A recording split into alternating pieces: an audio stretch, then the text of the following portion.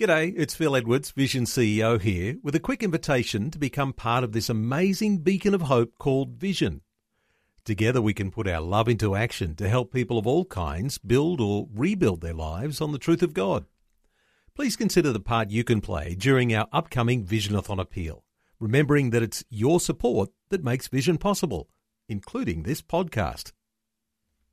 This podcast is made available by Vision Christian Media, thanks to the generosity of our supporters. Your donation today means great podcasts like this remain available to help people look to God daily. Please make your donation today at vision.org.au. Clarity on a popular verse in the Bible from Dr. Michael Youssef. Delight yourself in the Lord, and He will give you the desires of your heart. That verse is a wonderful verse. He will give you the desires of your heart. All you do is just name it and you claim it and it's yours. I mean, that's all you need to do. He will give. They conveniently leave out the condition that leads to God giving you the desires of your heart. They conveniently leave out the most important part of the verse. When you delight yourself in the Lord, then and only then He will give you the desires of your heart. How many times during times of uncertainty or crisis did someone throw that verse out to try to encourage you? Welcome to Leading the Way, with pastor and author of more than 40 books, including Hope for This Present Crisis, Dr. Michael Youssef. Like all verses, context is king. So today, Dr. Youssef takes you deeper into the words and wisdom of Psalm 37, offering 4 keys to facing troubling times. Want to get in touch with Leading the Way? It's simple. Just call 1300 133 589 or go online to ltw.org. Right now, though, listen as Dr. Youssef begins today's message. David, inspired by the Holy Spirit, he gives us 4 reasons as to why those who know the Lord and love the Lord must stay calm and look up. 4 reasons. Stay calm and look up, verses 1 to 3, because of what you cannot see with your physical eye. Secondly, verses 4 to 7, stay calm and look up because of what you already have. Thirdly, verses 8 to 11, stay calm and look up because of what is coming to you. Finally, fourthly, verses 12 to 20, stay calm and look up because of the coming judgment on the wicked. When you only see the success of the wicked, when you only see success of evil, and you cannot see anything else, we're basically like a person who's physically blind and he cannot see 24/7. He lives in darkness 24/7. That's what happens. But if you start seeing with your spiritual eyes, you're going to realize that these people are not as happy as they appear to be.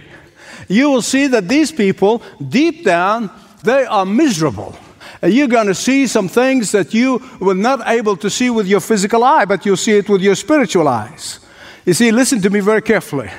When you see these people come on television, I'm talking about those lobbyists who are out there forcing the immorality and the turning upside down of biblical morality and forcing all of that on us and upon our children. When you see them on television, and just want you to see them with your spiritual eyes, not with your physical eyes, you're going to see them absolutely seething with anger. They are burning from the inside with guilt. And it shows. You realize that inside there is a volcano over against their transgression. You say, Michael, why? Why? I'm going to tell you why. Don't ever forget this. Because they are created in God's own image. And because they're created in God's own image, no matter what they say in public, on the inside, they are eaten up with guilt. Why do you think they already started in the back yonder? We just want acceptance. We just want to accept of all of our lifestyles. We want to accept it. Everybody is accepted. And finally, God accepted. No. That is really not enough. We want approval. And so they got approval. But now it's not enough. We want you to highlight our immorality and immoral lifestyle to be a virtue. It never stops. It will never stop. It will never stop. Even if the government tomorrow says, yeah, that's a virtue, it's not going to stop. And that is why Psalm 37 verse 1, particularly 1 to 20, you find the word fret not 3 times. Verse 1, verse 7, verse 8. Fret not, fret not. Fret not because of what you cannot see. In my personal opinion, I always make a distinction between my personal opinion and the expounding of the Word of God. David was saying to himself, why did I ever waste my time and my energy fretting over Saul? Why did I even waste all that time about Saul's apparent success? Today, even secular psychologists have agreed that anger, envy, and jealousy, all of these things hurt the person who is experiencing them more than the object of their hatred. They really do.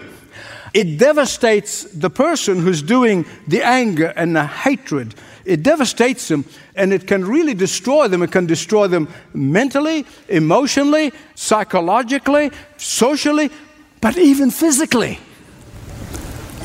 I love the story of the mom of a teenage daughter, high school student, who was coming to her mom, and she was really upset and crying, and she's down and discouraged. And she said, Mom, why are the mean girls, the snobbish girls, they get the attention, they get the friends, they get the popularity, they get the favor? Here's what that wise mom said. Listen carefully. It's truly wisdom. You keep on being good and godly. Trust me, what they have now will not last past the 12th grade. You will see what I mean on the 20th reunion. I thought that is great wisdom. Stay calm and look up because of what you cannot see. Secondly, stay calm and look up because of what you have, verses 4 to 7. If you've ever analyzed the situation, whether that injustice happened to you or to somebody dear and near to you, and you see the success of the wicked, you realize this is how it sits in motion. They start with fretting, and fretting gives way to irritation, intense irritation. And if intense irritation not dealt with godly way and biblical way, it will lead to anger. And anger, if it's not checked and channeled positively, it will produce hatred. And beloved, I don't need to tell you that hatred has its own ugly consequences. Here's something else that you really need to do. How to stop this process dead in its tracks. What generally happens is in the time of fretting, we all of a sudden become blinded at all that we have. All we can think of, all we are fixated is this problem, is this thing. This makes you angry. This thing is making you fret. And all of a sudden you forget all your blessings. You forget what you have. And you focus, you got a fixation on this thing that is making you angry. I've counseled many multimillionaires through the years. I will never forget, not in this church, before the Church of the Apostles, I was in another church, and then I was counseling a multimillionaire, a guy so blessed of God. And then I was talking to him, and he was telling me that he's about to go to the poorhouse. Well, I said, well, just explain that to me. How come? And I listened. You know, I'm not very patient. I confess that publicly and openly, but I was, and I really was listening carefully.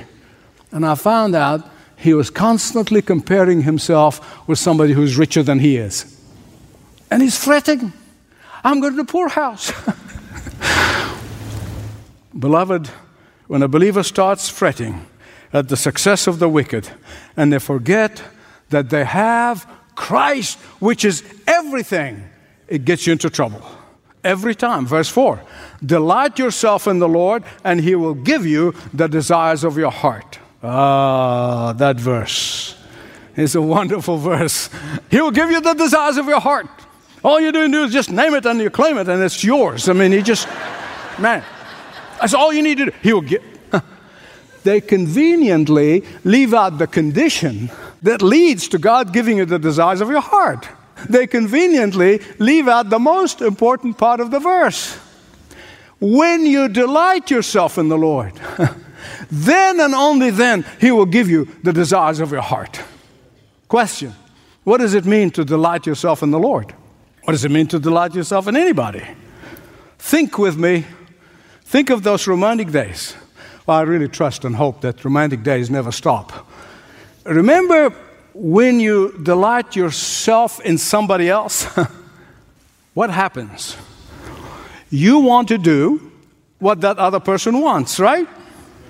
When two people are in love, and I've seen it through the years, of course, in premarital counseling in the old days when I used to do weddings, and man, they're just so in love, and their head is in the cloud, and they're falling over each other to please each other.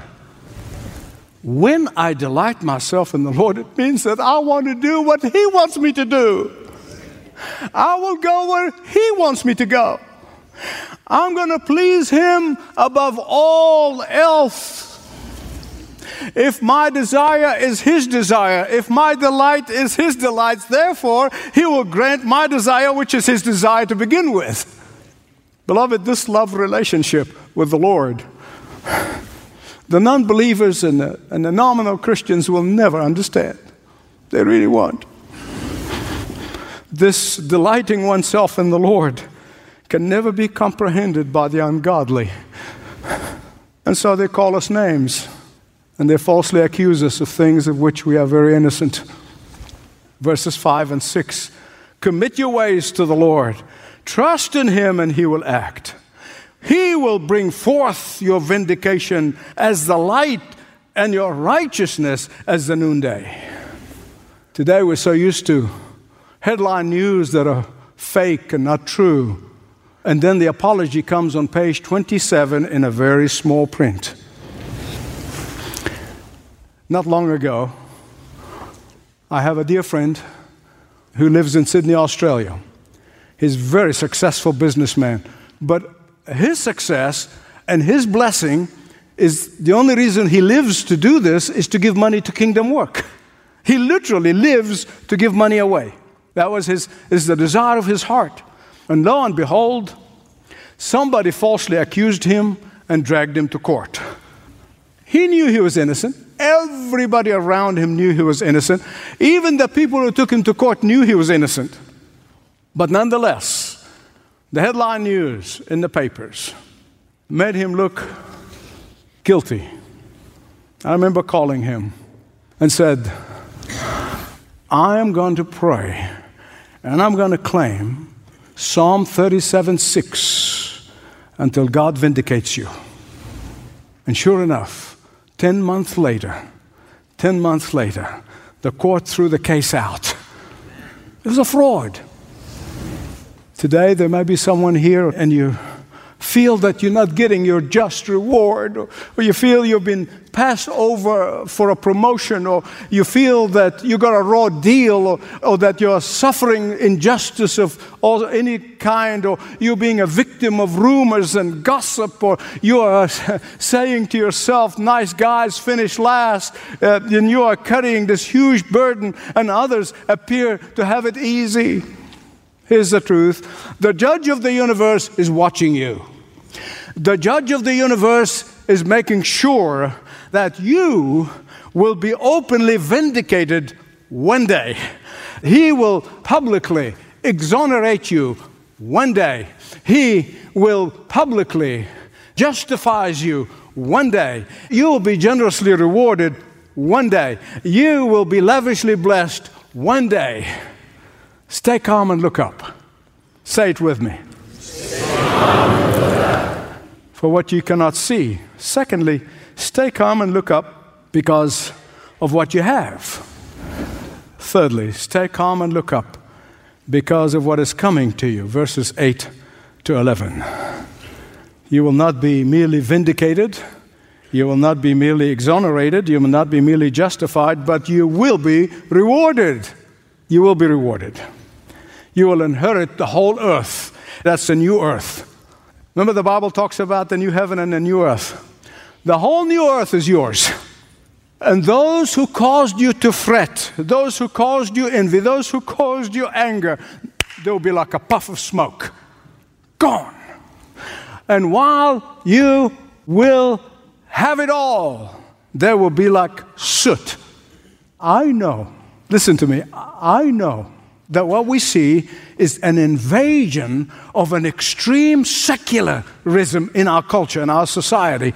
And you know what the word secular means, this world, this life, this is now, here and now. And you see the emphasis everywhere you go. It's now, here and now. And even preachers today, they are only preaching messages about the here and now. They're just focusing on this life and focusing on this life. And there's nothing wrong with this life. Let me tell you, I preach about it, but that's not all that there is. If there is, we're wasting our time. It's hard. It's hard even for believers to buck the system and swim upstream. It is hard. It's not easy. I know that. It's a whole lot easier to go with the flow. It's a whole lot easier because it's hard to see beyond what's in front of us. And we find that our circumstances and the circumstances of this life consumes us. The cares of this life occupy our time and our energy and our efforts and our mental capacity. The desires we want to see fulfilled in this life cloud our vision of the life to come.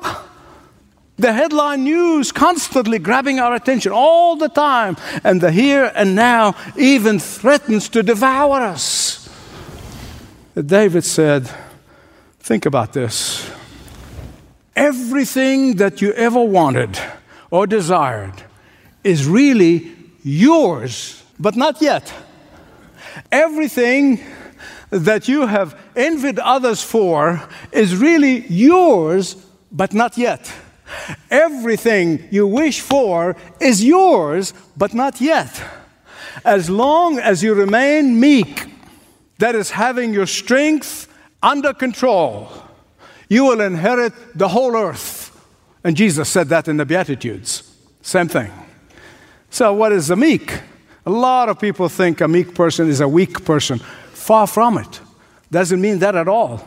Moses was called the meekest man in the world. And you know what he did? He stood before the most powerful man on the face of the earth at that time. And he demanded that this man obey God. How about that for weakness, right?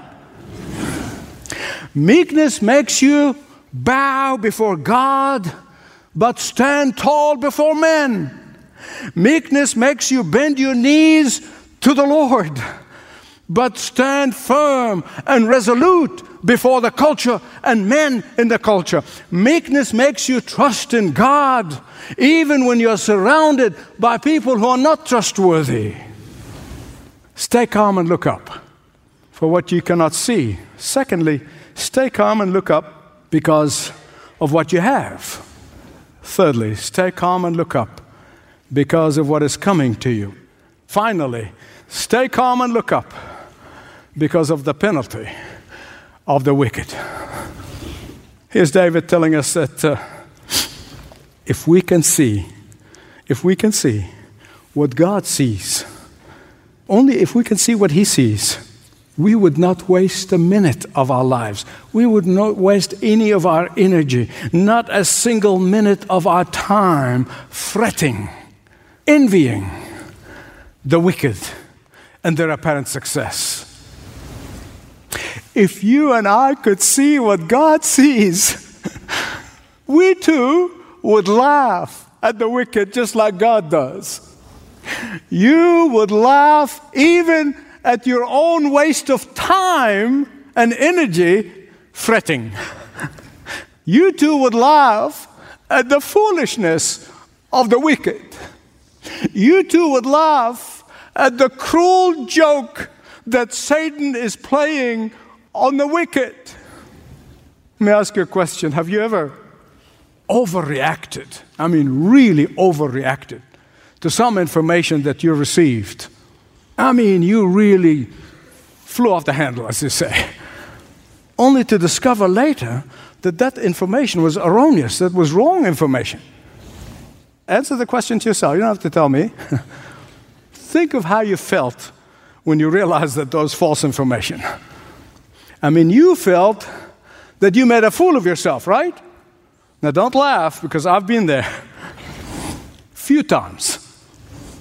And that's exactly what happens when we envy or fret or become angry over the success of the ungodly. Listen to me. You have the wrong information because you have partial information. You have the wrong information. Begin to look at things from God's perspective, not from your own. In fact, instead of envying them and being angry at what they're doing, you know what we need to do? We need to weep for them. And I mean that with all my heart. We should be weeping over the horrible fate of their dreadful end. We should be weeping over the terrible coming judgment on the wicked because of their coming torment. That will not be for a period of time, that will be forever and ever and ever. I know we don't weep over sinners in the church anymore. These days, professing Christians either join the sinners or envy the sinners. Someone said that there are more tears shed in the movie theaters over imaginary tragedies than in the churches where there are real ones. Sir Winston Churchill, who once said, men occasionally stumble over the truth, but most of them pick themselves up and hurry off as if nothing happened. Beloved, we live in a time when we have totally, I'm talking about our culture as a whole, totally confused fiction with reality. There's some people living in an unreal world. And yet, what we think is real and permanent, God scoffs at. Why? Because He knows that what we see is not real and it's not permanent. God knows the end of the wicked. He knows the judgment of the wicked. He knows the eternal fate of the wicked. And if God can laugh at the foolishness of the wicked, at least you and I can stay calm and look up. Amen? Amen. Take a moment and reflect as I come to an end. I just want you to reflect just for a moment. I'm not talking about reflecting on history centuries ago. I'm talking about just a few decades ago. And most of us have not lived those days, but we know it in history. Ask yourself the question, where are all the mighty and powerful people? Hitler used to have millions of adoring crowds saluting him and bowing to him. Mussolini was feared by millions of people. Where are they now? Where are they now? Well, their bodies are rotting in the ground and their souls are being tormented in hell right now, at this moment, while the righteous are rejoicing in the presence of Jesus right now.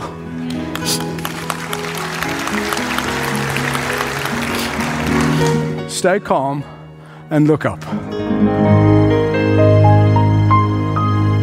You're listening to Leading the Way, with a reminder from Dr. Michael Youssef that God has the answer for every problem you face. Talk with one of our pastoral team members for any spiritual or life questions you may have. Start the conversation at ltw.org/Jesus. Well, that's it for today, but please join Dr. Youssef next time for more Leading the Way.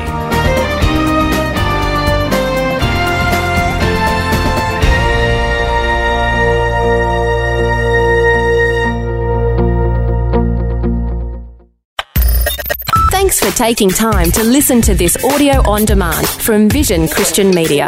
To find out more about us, go to vision.org.au.